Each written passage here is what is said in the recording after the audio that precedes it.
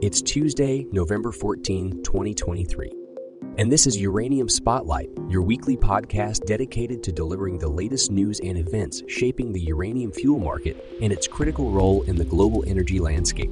Brought to you by PurePoint Uranium Group, trading on the TSX Venture and the OTCQB. PurePoint actively operates a portfolio of advanced uranium projects in the world's richest uranium district and has established partnerships with some of the largest uranium suppliers worldwide. While our passion for this subject is undeniable, it's essential to clarify that the information presented here is not investment advice. Instead, our goal is to offer an unbiased and comprehensive review of recent events that could impact uranium prices. And now your host, Chris Frostad. This week on Uranium Spotlight, we take a deep dive into Kazakhstan and its stronghold in the nuclear sector, as well as an update from Global Atomic. Spot uranium closed last week at $73.50 per pound U3O8, down slightly by 65 cents. The week's spot U3O8 activity was moderate, with UF6 trading bolstering uranium content. Demand interest dipped in late October but rebounded as offers slipped, resulting in narrowed bid-offer spreads. Coverdine deliveries saw heightened demand, leading to several transactions. Despite increased bids, sellers had to meet buyers closer to bid levels. Spot prices slipped overall but rose on Friday, with differentials between delivery locations persisting at 50 cents to 75 cents. In the term uranium market, despite ongoing dynamics, the past week saw subtler activity with no new demand or contract awards reported.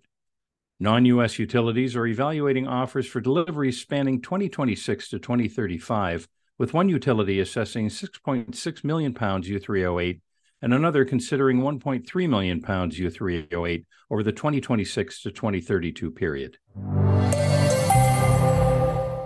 Kazakhstan is currently the world's largest supplier of natural uranium, the raw, unprocessed form of uranium not ready for a reactor. In 2022, Kazakhstan produced nearly 21,000 tons of raw uranium, representing 43% of the world's production.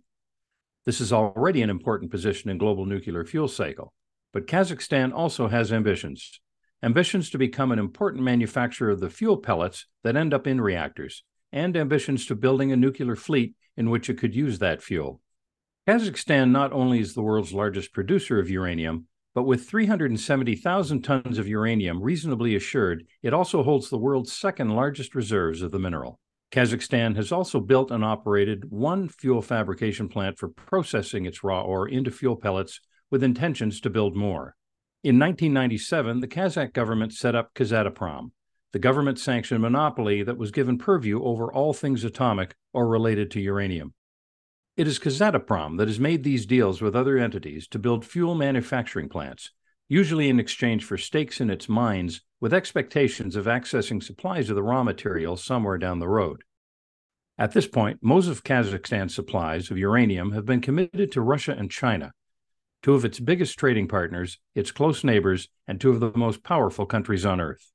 A smaller amount is promised to Japan and a smattering of other countries. But even with Kazakhstan's relations souring with Russia over its invasion of Ukraine in 2022, the geopolitical situation means that it's going to be hard for any Western nations to find a way to get more uranium out of Kazakhstan in the near future. The problem of uranium supply for the world's reactors is one of growing concern for many nations that operate large fleets of reactors, but surrounded as it is by powerful neighbors who also desire supplies of uranium, it may be hard for Western democracies to get a word in edgewise.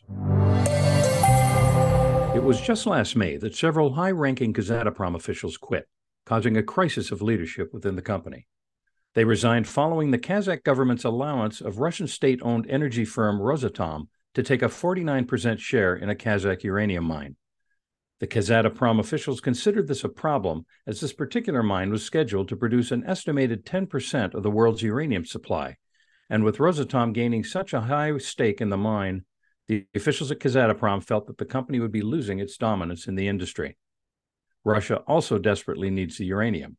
While Russia does produce some 2,500 tons of uranium from its own mines annually, its reactors require more than twice that each year. In the same time period, the Kazakh government agreed to sell China, over the next several decades, some 30 tons of nuclear fuel pellets, the finished product that will actually be used in China's reactors. And just last week, Kazakhstan signed yet another deal, this time with China National Uranium Corporation Limited, to supply them with an undisclosed amount of uranium over the next several years. China has an even greater need for the supply of uranium, as well as currently building many reactors and has 55 operating right now, with plans for many more in the coming years. It has virtually no reserves of uranium on which to rely. With these recent commitments to produce uranium and uranium products for China and Russia, it is simply a matter of guesswork as to how much of Kazakhstan's uranium will be left over for Western countries. In addition to the important deal that Kazakhstan did with China National Uranium Corporation, last week they also negotiated a deal for supply of the mineral with French company Framatome. This came after the visit of French President Emmanuel Macron to Kazakhstan and their fellow Central Asian country, Uzbekistan. In exchange for supply of the raw mineral, Framatome will provide Kazakhstan with fuel fabrication technology and the license to use it. France has one of the largest fleets of operational reactors in the world and is likely looking to secure a long-term deal as it looks to diversify its supply of uranium given the recent coup and subsequent geopolitical instability in Niger. Niger supplies some 20% of France's uranium. The French authorities have repeatedly stated that were Niger to cut off its supplies of uranium, they would not have to shut down any reactors, as the EU has enough stockpiles of uranium to last for 3 years. However, with sanctions against the junta in Niger, French nuclear group Orano did recently have to shut down one of its ore processing facilities in Niger. In other parts of the world, there's also high demand for Kazakh uranium, as Western countries, including the United States, attempt to wean themselves off of Russian uranium and Russian nuclear fuel. Global Atomic Corp has reported its Q3 2023 results, providing updates on its Dasa uranium project in Niger. Despite challenges, including border closures impacting operations, the company has successfully established an alternate supply route through Togo and Burkina Faso. The closure of Niger's border with Benin has affected supply chains, leading to the temporary suspension of underground mine development. With regards to project financing, the U.S. government initially designated the change of government in Niger as a coup, temporarily halting U.S. Development Bank financing. However, the U.S. government has expressed support for the project financing, leading to the re-engagement of development banks. The company estimates it needs $250 to $275 million in financing to complete the Dasa project, with negotiations underway with Export Development Canada and a U.S. Development Bank. The financing schedule aims for credit committee approval in January 2024 and final approval in March of 2024. The Dasa project's political situation involves a transition government in Niger, established in July of 2023, with ongoing support for the Dasa project from the government of Niger. The U.S. Senate's support for continued military presence in Niger suggests a potential transition to democratic rule within 2 years. The company has made additions to the Dasa management team and is actively exploring alternative logistics routes and financing options. The uranium offtake agreements with North America Utilities remain in place, totaling 1.3 million pounds U3O8 per year for the first 5 years of mining.